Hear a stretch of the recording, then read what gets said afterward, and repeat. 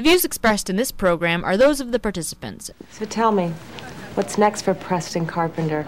Running for president? Perhaps, but only as an interim step. Interim to what?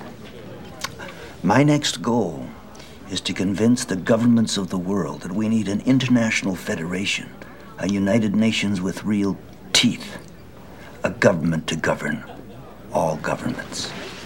And who could possibly head such a body?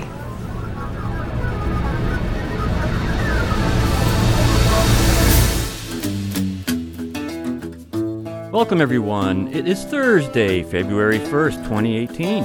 I'm Bob Metz. And I'm Robert Vaughn. And this is Just Right, broadcasting around the world and online. Join us for an hour of discussion that's not right-wing, it's just right. Fade into color, and color into black and white. Under the bedclothes, everything will be alright. We're joined in studio today by Western University's Associate Professor of Political Science, Salim Mansour. Welcome again, Salim. Thank you, sir. Salim, we're going to talk about Donald Trump today, the continuing Trump derangement syndrome, other things that are happening with developments with regard to Trump and what we can expect to happen in the near future. But before we get underway, let's make sure we remind our listeners that they can write us at feedback@justrightmedia.org, subscribe to Just Right on iTunes, hear us on WBCQ and on Channel 292 shortwave. Visit us at www.justrightmedia.org, where you can access all of Just Right's social media links, including Twitter, Facebook, YouTube, and, of course, all of our past broadcasts. Salim, I'm just amazed. You were right. The last time we had you on the show, you said that the Trump derangement syndrome was going to continue, that the attacks would just continue. You know, I hate to do this to you, but I have a couple of quotes I wanted to read to you, just to give you an idea of the flavor of what we are getting in the media here. Two contrasting commentators, one internationally known, Gwynne Dyer, okay, and his headline reads, "Trump's racism so inbred, he's utterly oblivious to it." He quotes Trump talking like, why are we having all these people from crap hole countries come here?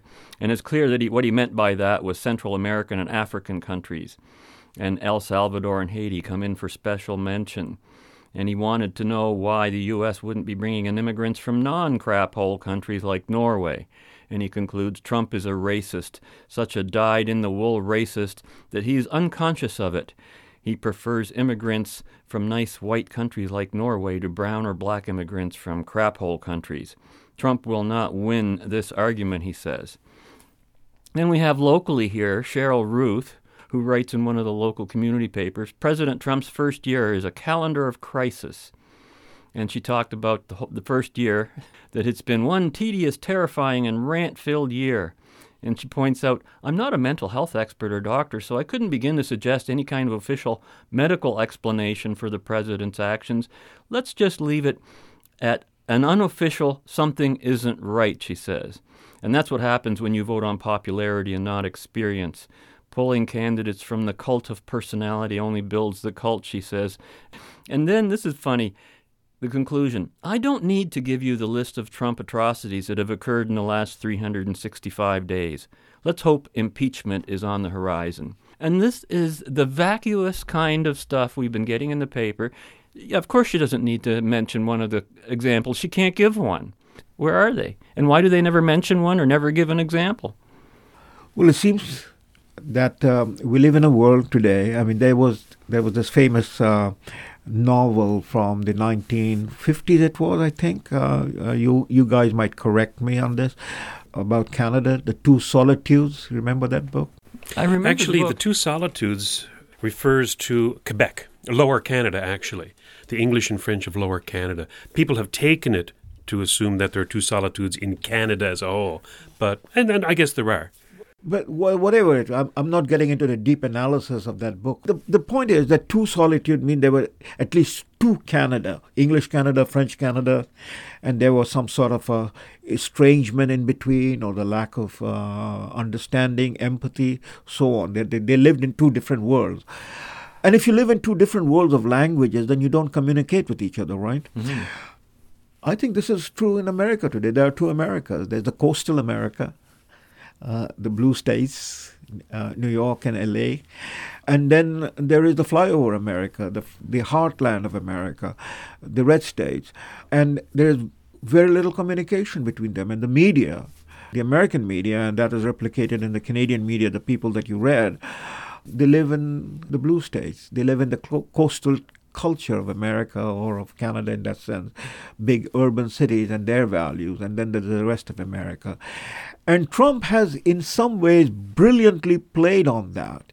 He throws, it seems to me, deliberately crumbs, or he hangs the baits on the fishhook, and these people are biting it and preoccupied with it, and they keep on dealing with Trump's vulgar language, Trump's bellicosity, Trump's rudeness, Trump's racism, Trump's dealing with women, people of color, Mexican rapists, and so on. Instability, insanity. I mean, Trump even had that medical examination That's where right. he insisted that they check his sanity, and he proved he scored a perfect score. And he goes in and he tweets about them and he talks about them. And that's it. He keeps throwing these crumbs to these people on a 24/7 basis around the clock. On the other side is what Trump is doing.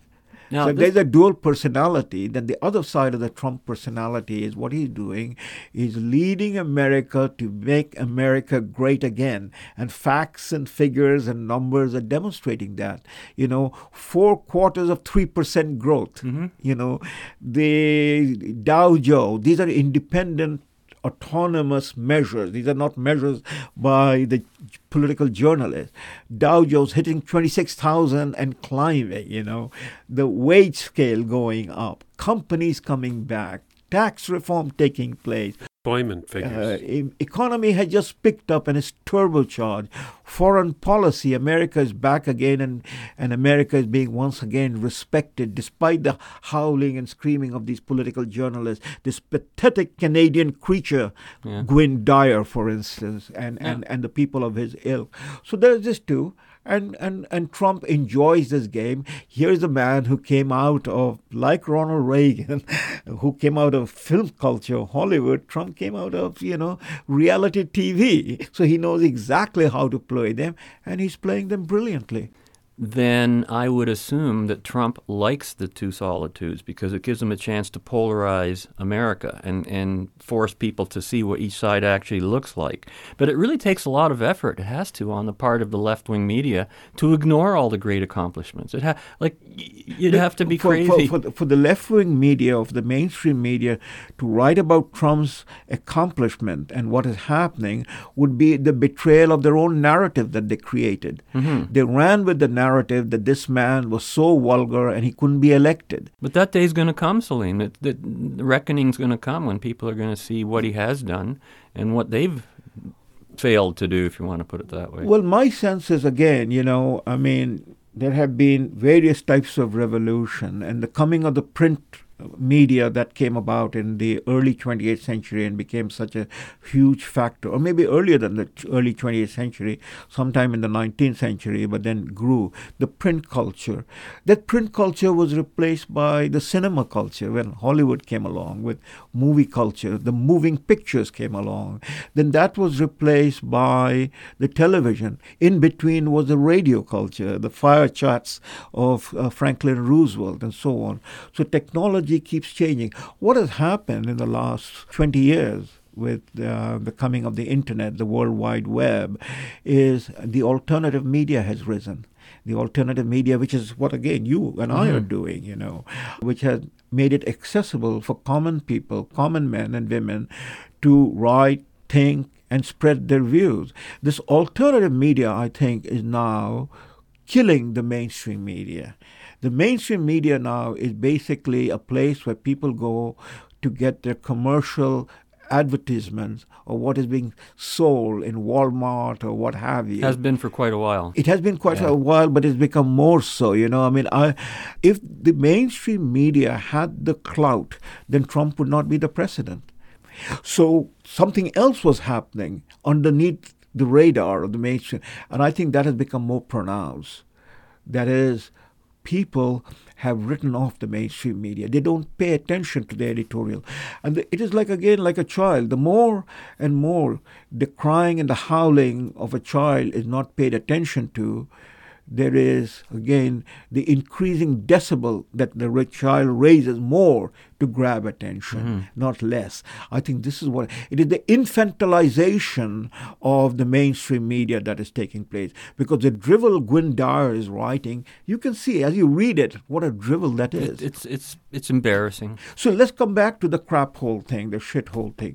The president had, a week ago, when the story broke, he brought in the camera right into the White House, into the cabinet room, and let the cameras and the media stay there while he engaged in the discussion with the Democratic leaders and the Republican leaders from the House and the Senate on the question of immigration.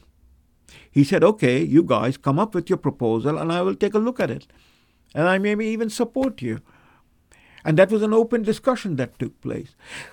The following day, Senator Durbin, the leading member of the Democratic caucus, the Senate, and the Rhino, Senator Lindsey Graham from South Carolina, and their partners came forth with what they called a bipartisan agreement to put to Trump. And that agreement was a clean bill, basically an amnesty for the DACA, or the Dreamers that they're calling, without any of the demands on the side of Trump and the people that Trump represents as the President of the United States. That is, there has to be an end to chain migration. That is, there has to be border security. That is, there has to be funding of the wall. So Trump has said that, I'm ready to listen to you, come up with a proposal that takes into consideration our demand, and we can have a deal.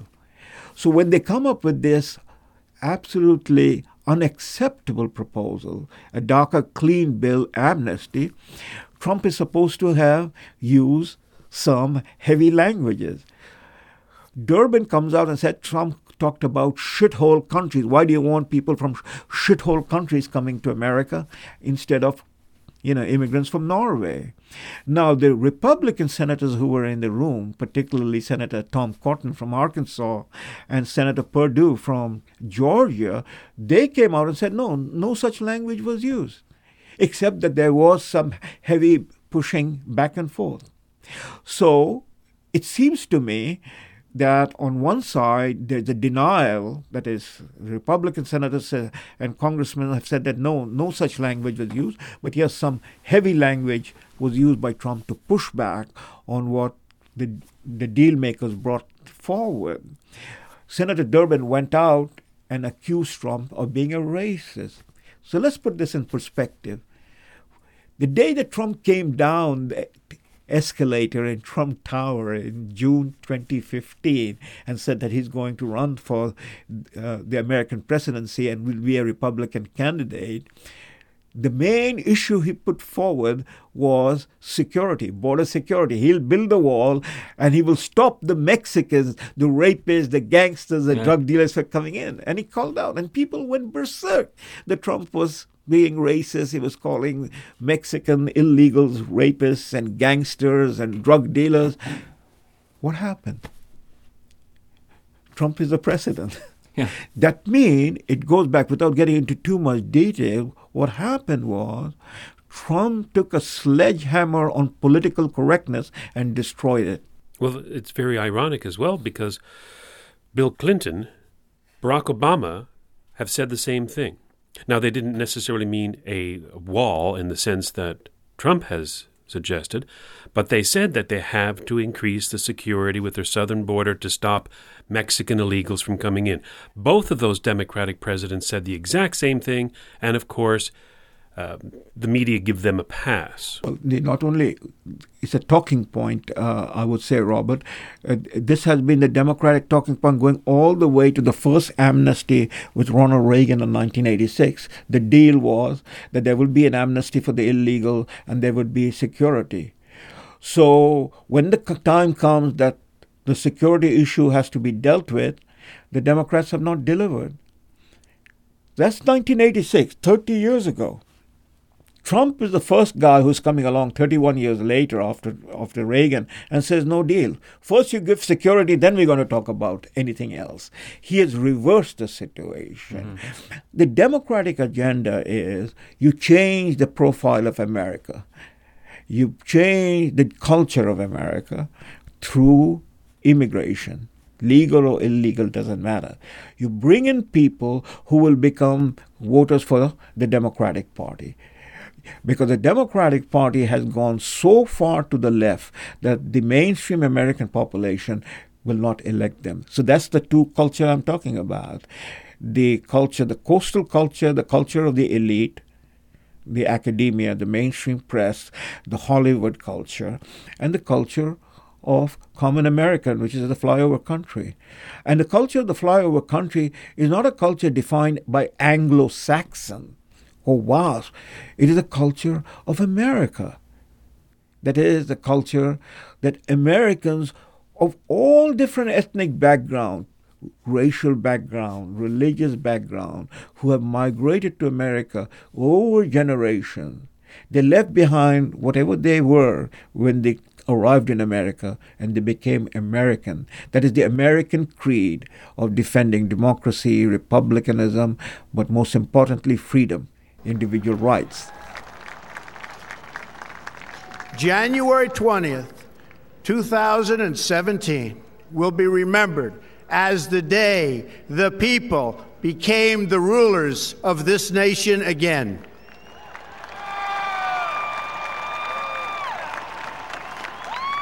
The forgotten men and women of our country will be forgotten no longer. Everyone is listening to you now. You came by the tens of millions to become part of a historic movement, the likes of which the world has never seen before. At the center of this movement is a crucial conviction that a nation exists to serve its citizens.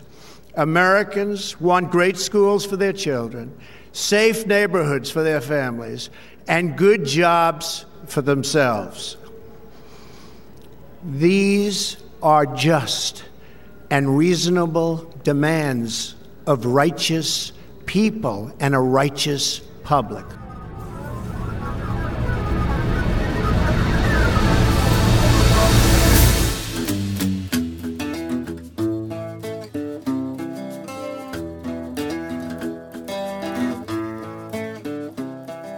If it weren't for me, you wouldn't even be talking about illegal immigration, Chris. You wouldn't even be talking about it. Salim, Trump's comments about Haiti and African immigrants, I think, was taken up by the left to indicate his supposed racism.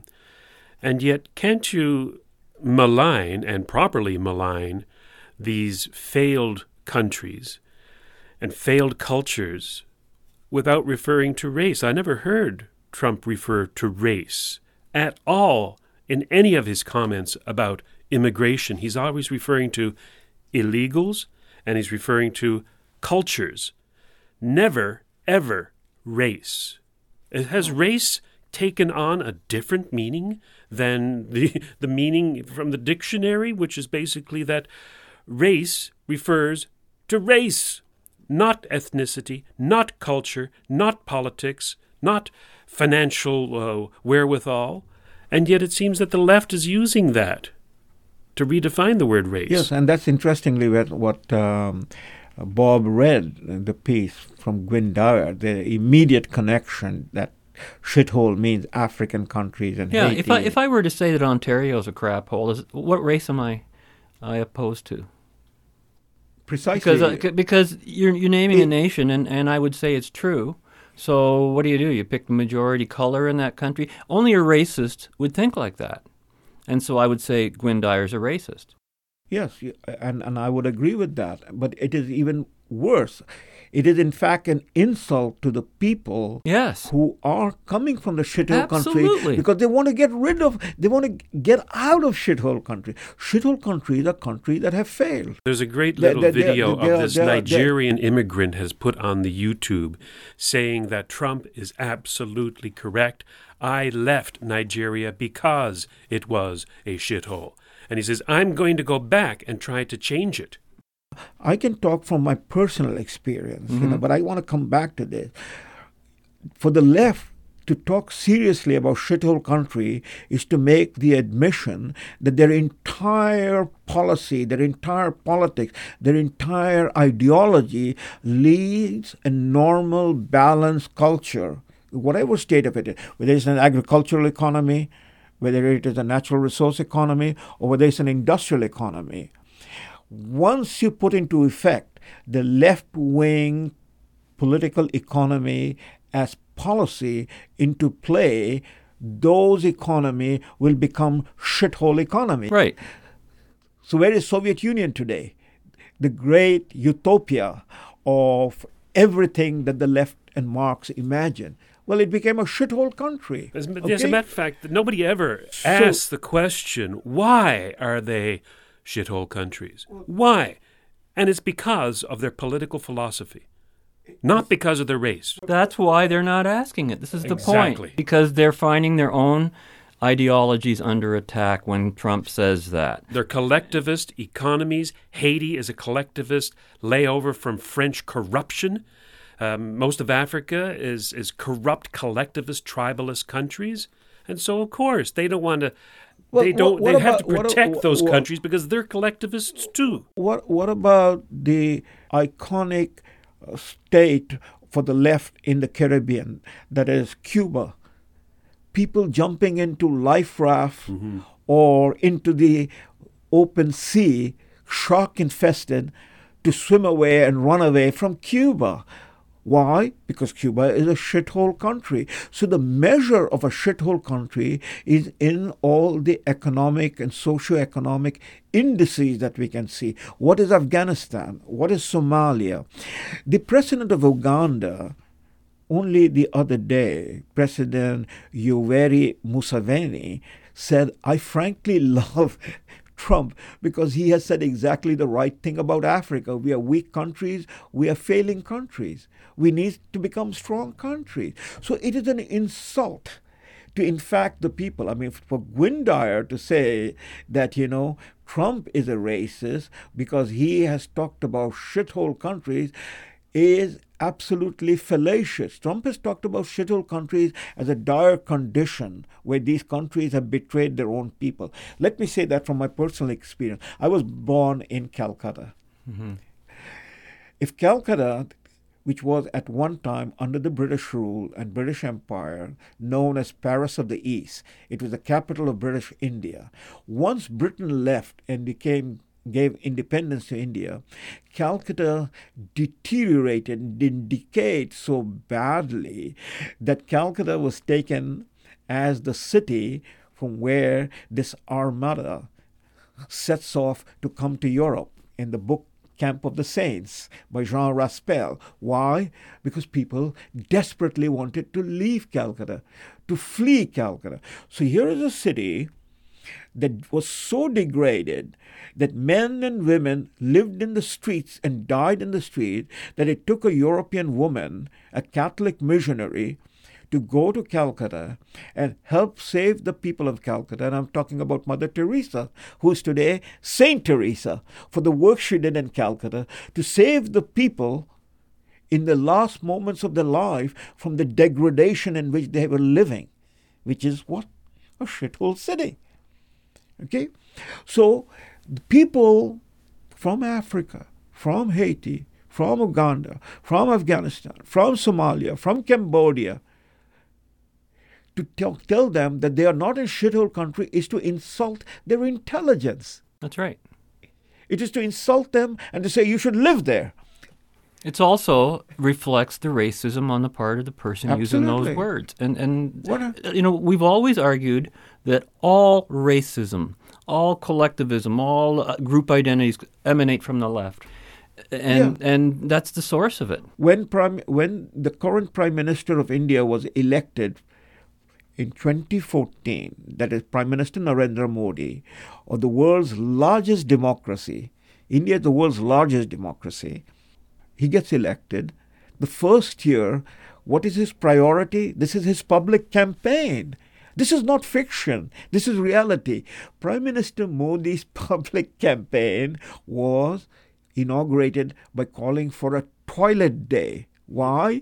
Because half the population of India, mind you, half the population of India, 1.2 billion people, so you do your maths, they defecate, they relieve themselves in the rivers, canals, ponds, and paddy fields of India. They don't have access to a private toilet with running water to clean themselves. Trump may have been using, in a sense, a vulgar term, no debate about it, but his intention was to challenge his Democratic opposition. What are they doing? Why are they pushing their agenda to unload upon the American people illegal and legal immigrants who do not in any way meet the requirement and standards for America's needs?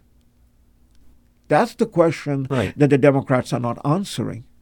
As we've said on this show before, it's not the color of your skin we object to, it's the color of your ideas. And the ideas of the left are red. And that's what Trump is railing against. That's right. He looks at these countries, and they're shithole countries because they are red countries, but red in the sense of the old communist red. And that's a very visceral response for him, because he understands it implicitly, I believe, that these countries, when they come into the United States, they're coming in preferentially over, say, people from Scandinavian countries, is what you mentioned, because he understands that these people are brought in preferentially to vote Democrat, to bolster the left-wing ideology of the Democratic Party. And so he doesn't really have to ask the question, why are we taking these people in from these countries? I think he understands why, and I think we understand why. And he's giving voice to the people of America, that is the flyover country. They understand exactly what Trump meant by that, because they saw what happened. The Democratic Party is willing to shut down the American government for the illegal in America over the requirements of American citizens. It's about a brazen plot to, again, exonerate Hillary Clinton from a clear violation of the law with regard to the way she handled classified information with her private server. Absolutely a crime, absolutely a felony.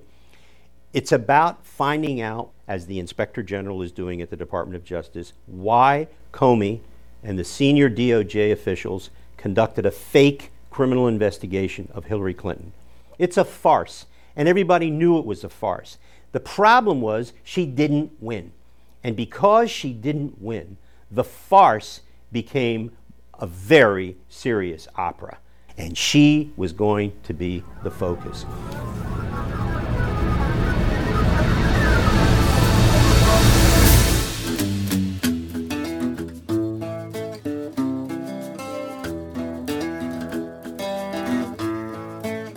This is about a lavabo, a cleansing of the FBI and the upper echelons of the Department of Justice.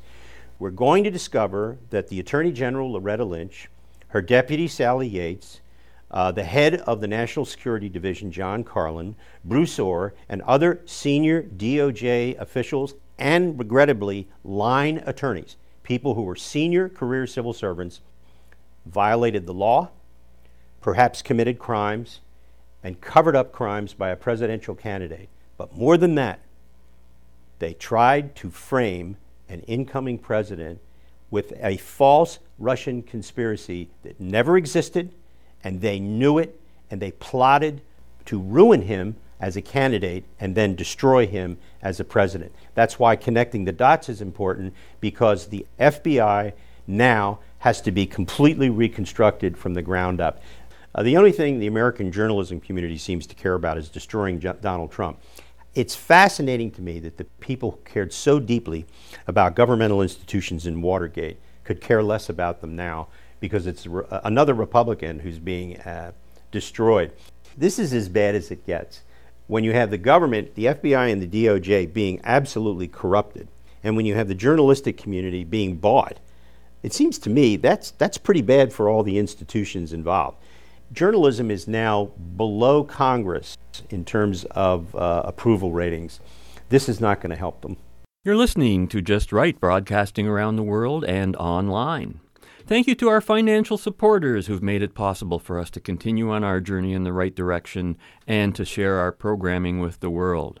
Be sure to visit www.justrightmedia.org to offer your financial support, and while you're there, sample some of our timeless archived broadcasts. And we just heard Joe DiGenova speaking about Russian collusion, which has absolutely been a mythology that has been perpetrated upon Americans since Trump entered the electoral stage. Where are we at with that now? Fabricated story. I think it's all coming now to a final culmination, and will it ever be acknowledged by the left-wing media? Because I'm still hearing them, even in the midst of all this, talking like none of this is going on.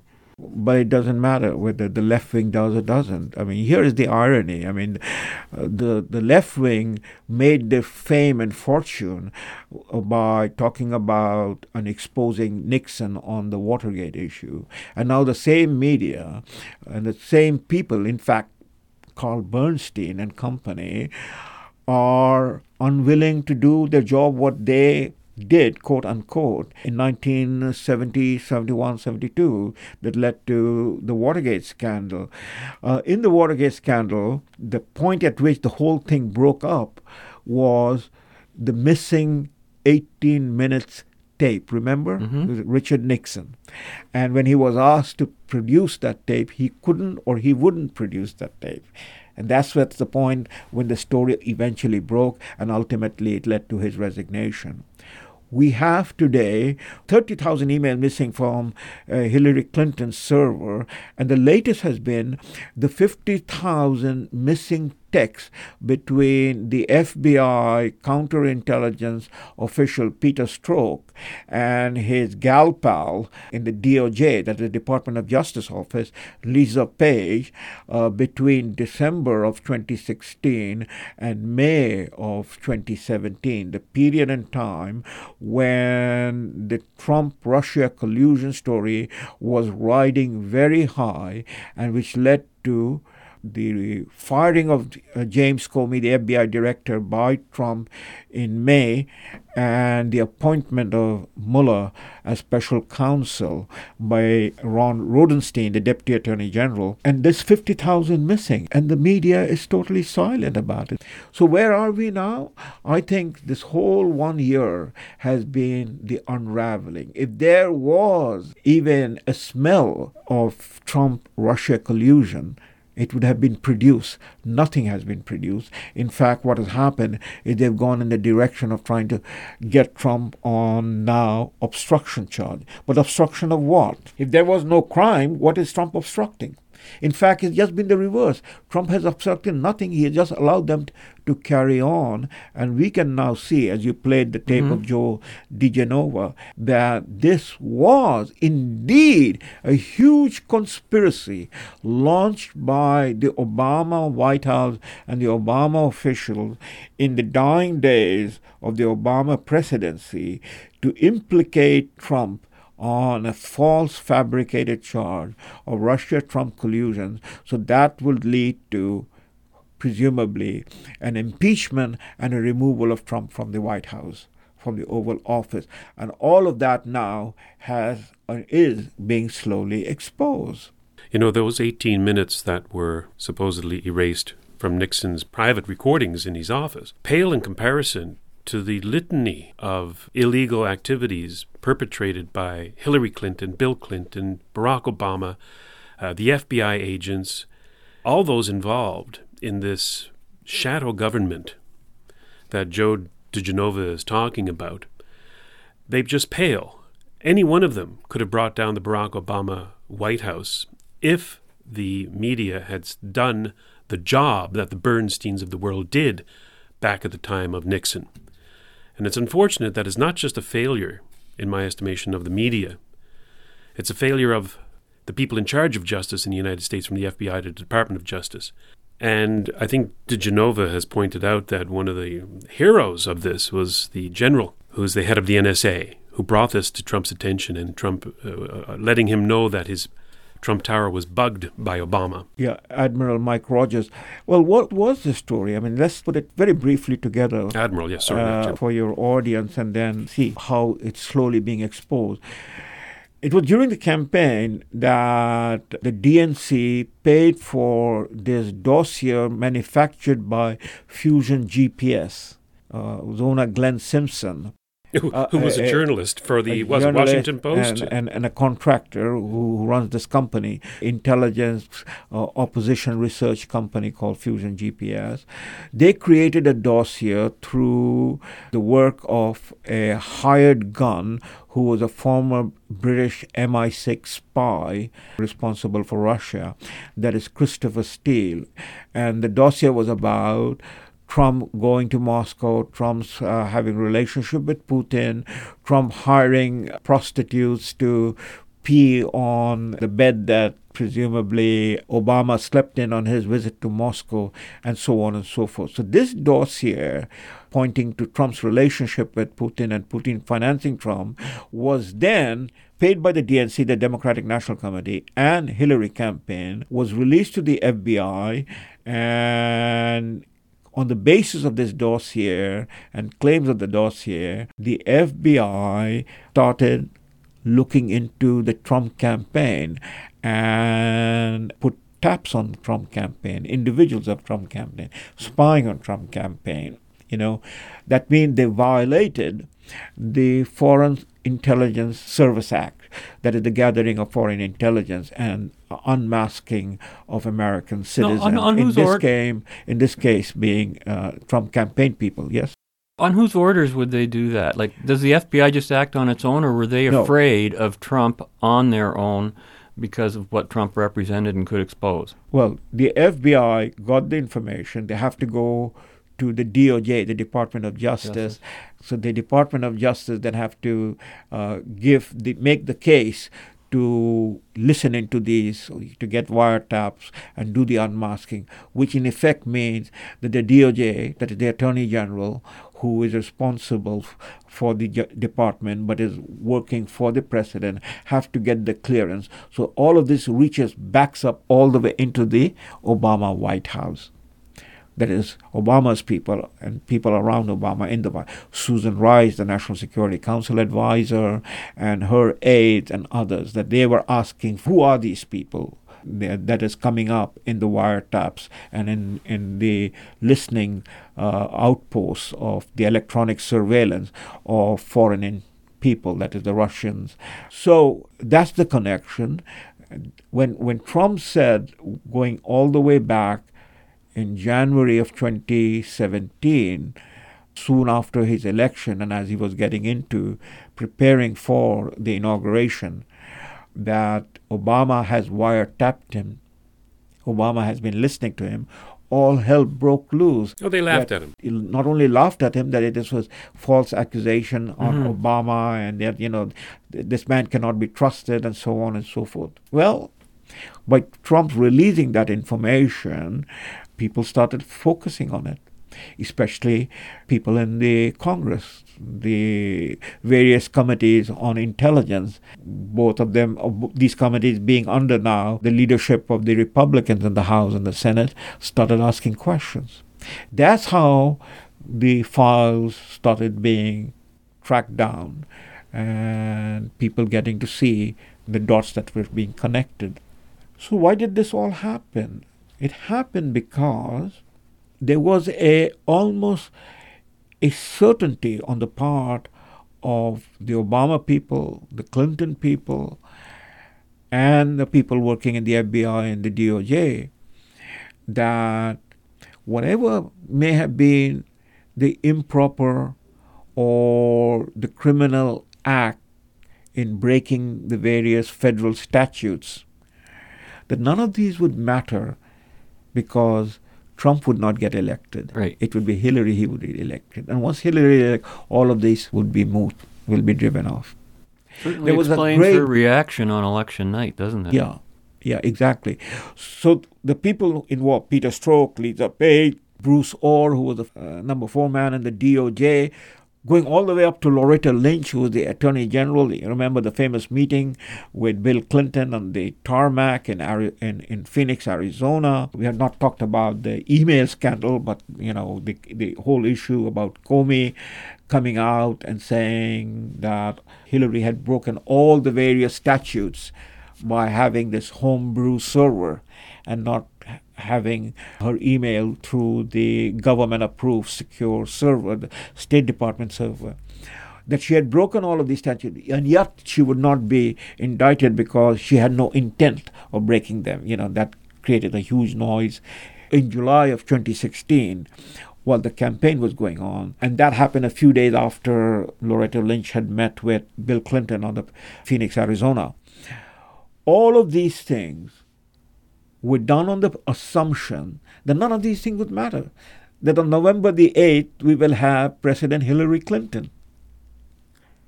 And lo and behold, it was Trump who was elected. So talk about the competing narratives in the scandal world right now, and what's the important timelines that you're watching? Well, what's fascinating to me is how the people who want to defend everything that the Bureau has done, or the Department of Justice, or the Clintons, have turned to a series of narratives to replace the truth. For example, once this whole thing broke, when President Trump said, "I was spied on by the President of the United States," he was laughed at. In fact, he was spied on by the President of the United States, by Barack Obama, under Barack Obama's orders, and under the orders of John Brennan, and Clapper, the Director of National Intelligence, and Susan Rice, the National Security Advisor, and Ben Rhodes, the Deputy National Security Advisor. Because what they did, which was part of a scheme which began in the year 2016, was to try to figure out a way to help Hillary Clinton get elected by exonerating her in her email scandal in her private server in New York, and then she would be elected, and then the problem of Donald Trump would go away. The problem was she lost. And when she lost, they had time between the election in November of 2016 and the time between the president was inaugurated to try and do damage, to cover up what they had done with Fusion GPS and a bunch of other people before the election, and to make it perfect after the election, to secure the storyline.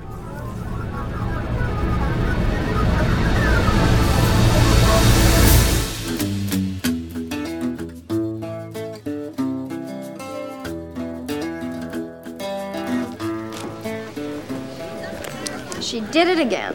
What? The Byline by Clark Kent and Lois Lane. Special contribution by Linda King. Oh, right. How did she do that? Harry, Mr. White is such a generous man. You have no shame. Yes, I do. Not a lot, but some. So what's next for you? I've taken a job on the coast. Lois, I wanted to say something to you. Don't. Look at it this way. Maybe you're the reporter you are because of the competition you felt with me. So, Linda, what paper are you going to work with on the coast? No paper. I'm out of the news. I just optioned the film rights to my inside story to Preston Carpenter's Fall from Grace. It's obscene how much money these Hollywood producers can throw at you. So, who's going to play you? Oh, I don't know. They're going to get some big name. But I did have it put in my contract that I get to play one of the small parts. What part is that? I'll try and do you justice. Salim, what you're talking about would make a great movie, though I don't think that Hollywood today is going to be financing such a production. It's amazing that Hollywood, the press, academia, the Justice Department, the FBI, all of the institutions of the United States of America have been in opposition to what Donald Trump represents, and yet he still gets elected. Does this speak to the two solitudes that you mentioned earlier on in the show in the United States? Yes, I think so. I think it speaks to the issue of the fact that America is now a very divided country, as America was a divided country leading up to the Civil War of 1860, the North and the South.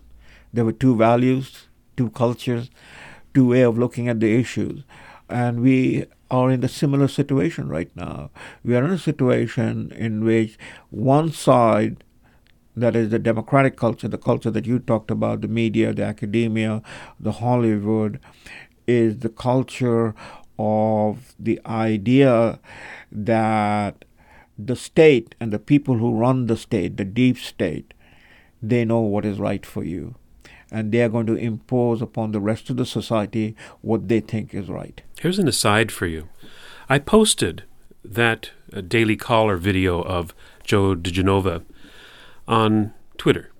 Now, normally my tweets can get upwards of 300 impressions. You know, I'm no Dave Rubin. Yeah. But, 300 impressions, 300 people looking at what I tweet. That's fine.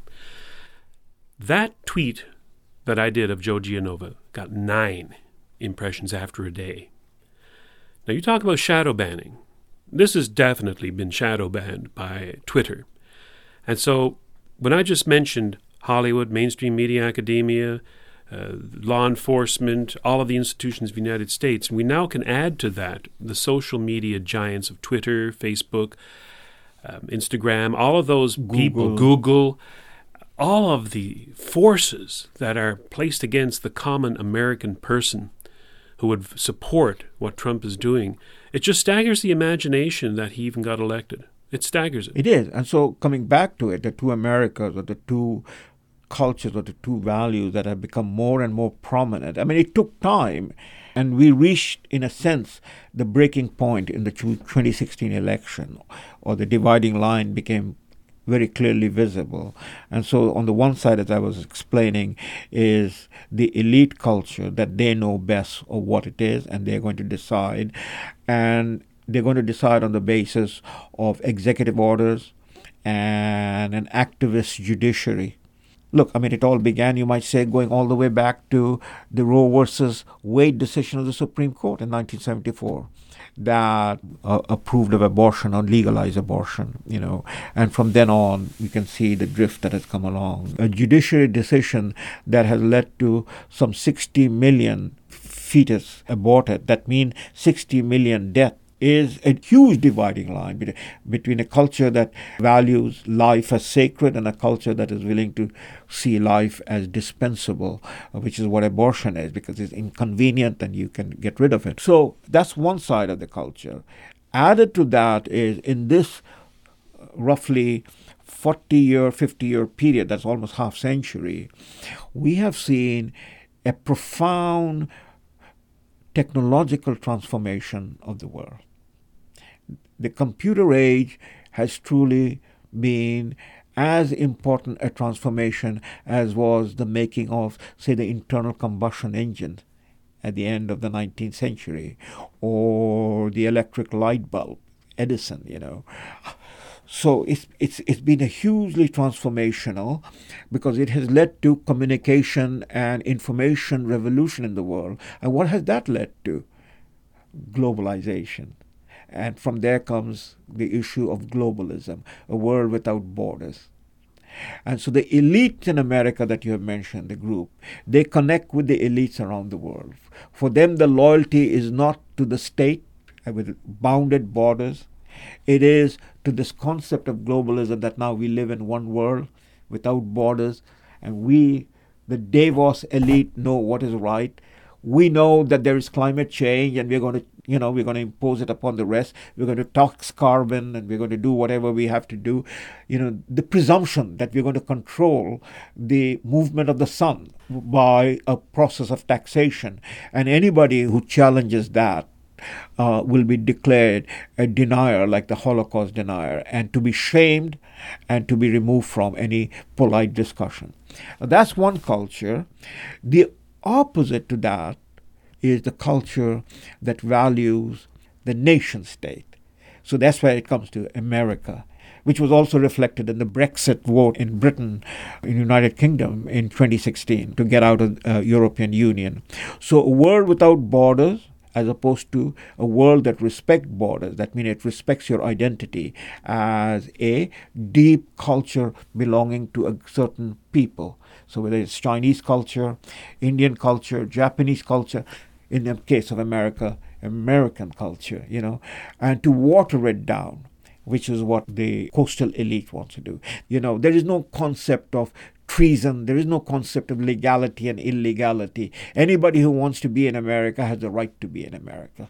We have the right to be here. Americans have no right to deny us, that is, whichever American is, because you also were an immigrant at some point in time. So your argument that you are going to deny me the right to be in America is completely outrageous, racist, xenophobic, etc., etc., etc. So I think this is where we have arrived at. And Trump represents the defense of that deep culture bounded by boundaries. Now, wasn't there in the past, America took a different view? Like, America is an idea, as I've heard many philosophers suggest, and it's an idea of freedom. And in the past, rather than talking about immigration and giving people a quote-unquote right to come to America so they can enjoy freedom, America was thinking more in terms of, let's bring freedom to the people outside of America. Am I looking at the past backwards? I think so. Yeah? I think so. This is because you saying that was never America's attitude? No, I mean, all the intervention in the world? The founding fathers were committed to the idea of individual freedom, life, liberty, and the pursuit of happiness, as the Declaration of Independence says. But those abstract ideas have to be pulled together into a vessel. Correct. And that vessel is the nation state. Right. So that is the foundation. So this is the old tension between universality and particularism. Universal is an abstraction, right, but it has to be given body and shape in a particular. So the debate in America right from its founding years was, yes, we are going to build a republic, but we are not going to go and build a republic for somebody else. It is for us. We are going to build it. We're going to share it with us. So you take right at the founding principle. No American went out. There was no American brigade going to fight in France for the revolutionary France, which happened a decade after the American Revolution. I don't think that's what I was implying in terms of... So then what else? What are you implying? I'm just talking about how America has been acting, like Trump saying we're not going to try and build your nations anymore, which apparently the previous administrations were trying to do. And I think in some way even the Obama administration, the Clinton administration, they kept talking in terms of bringing democracy to some of these nations that had no sense of democracy. Well, I think again, these are matters that has to be, again... Foreign policy, I guess. And at the foreign policy have to be discussed not only in the context of what was happening and America's role in world politics, and then what was America's choices or responsibility. In the Second World War and in the First World War, America was dragged into European conflict. Americans fought and died to defeat totalitarian powers. In that sense, to defeat totalitarian powers meant to bring freedom for those countries that had gone under totalitarian. And they only did it in retaliation of Pearl Harbor. They sat on their hands for That's 2 right. years while the rest of the world fought totalitarianism. Right. So they did that and again, went all the way into Japan and helped rebuild Japan or help that's rebuild. The kind of thing I was talking about. And you're talking about, that is a policy decision that was done. Right. Okay.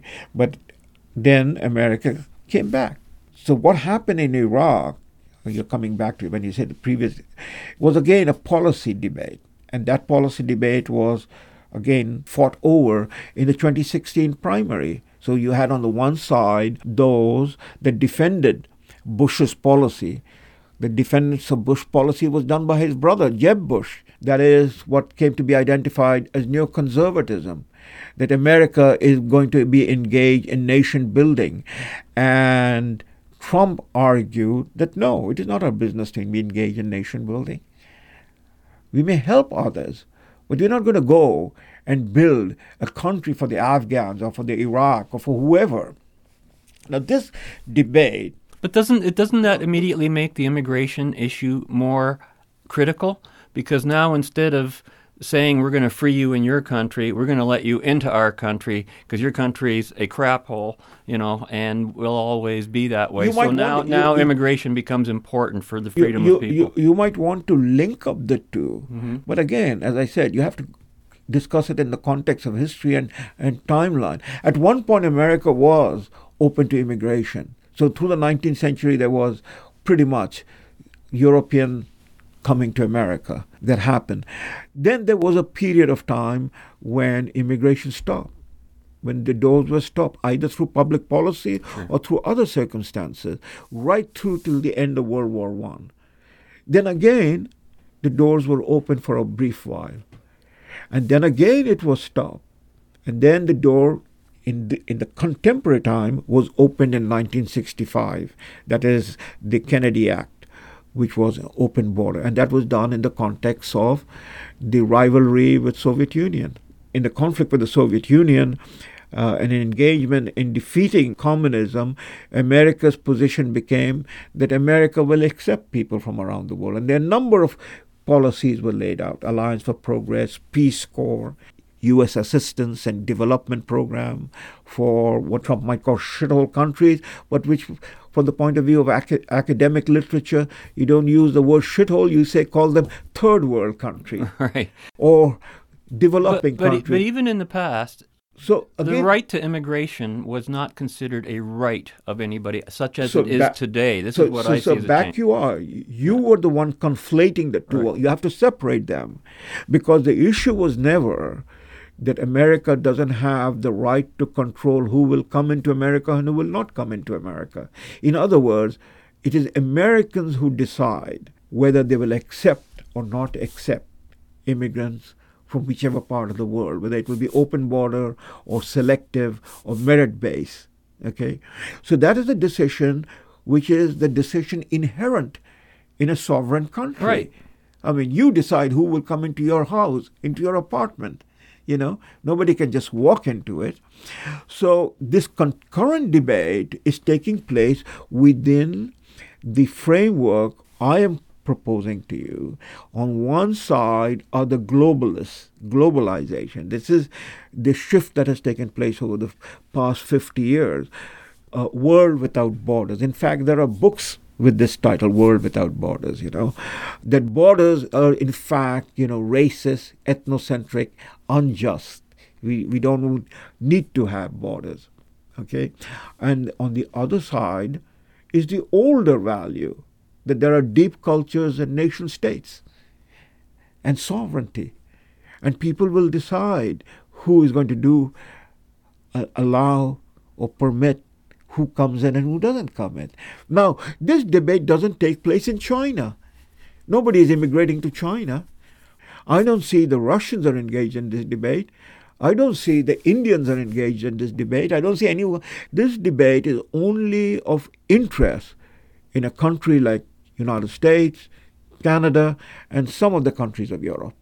I wouldn't mind a global society. If that global society had institutions to protect a person's individual right to their life, liberty, property, pursuit of happiness, I'm saying count me in. But we are countless generations away from that, as long as the ideas of collectivism have taken hold in the majority of the world, and that majority want to come in and destroy those ideas of individualism in the United States, Canada, the West, and they're doing a darn good job of it in Europe. But as an idea, globalism is fine as long as that caveat is meant that people's individual rights, capitalism, freedom are protected. But I don't see it. So in any case, that's our time for today. Salim, thank you for joining us once again. And we'll ask our listeners to join us again next week when we will continue our own solitude journey in the right direction. And until then, be right, stay right, do right, act right, think right, and be right back here. We'll see you then. Thank you. Fade into color and color into black and white. Under the bedclothes, everything will be alright. Now, Daddy, this set is always tuned to what you want to watch, so just this once, can't you share a little, huh? The special on environment is important to Michael and me. Yeah, because it's tearing the country down. That's what you like. to sit around and watch a bunch of jerks tearing the country down around us. Archie, pollution is a fact of life, and it's not just America, it's worldwide. The special with Jack Lemmon. Now, will you leave me alone about that special? And you know what you can do with your Jack Lemmon? Yeah, and you know what you can do with your John Wayne. Yeah, what about John Wayne? And before you say anything, let me warn you. When you're talking about the Duke, you ain't just talking about an actor. You're talking about the spirit that made America great.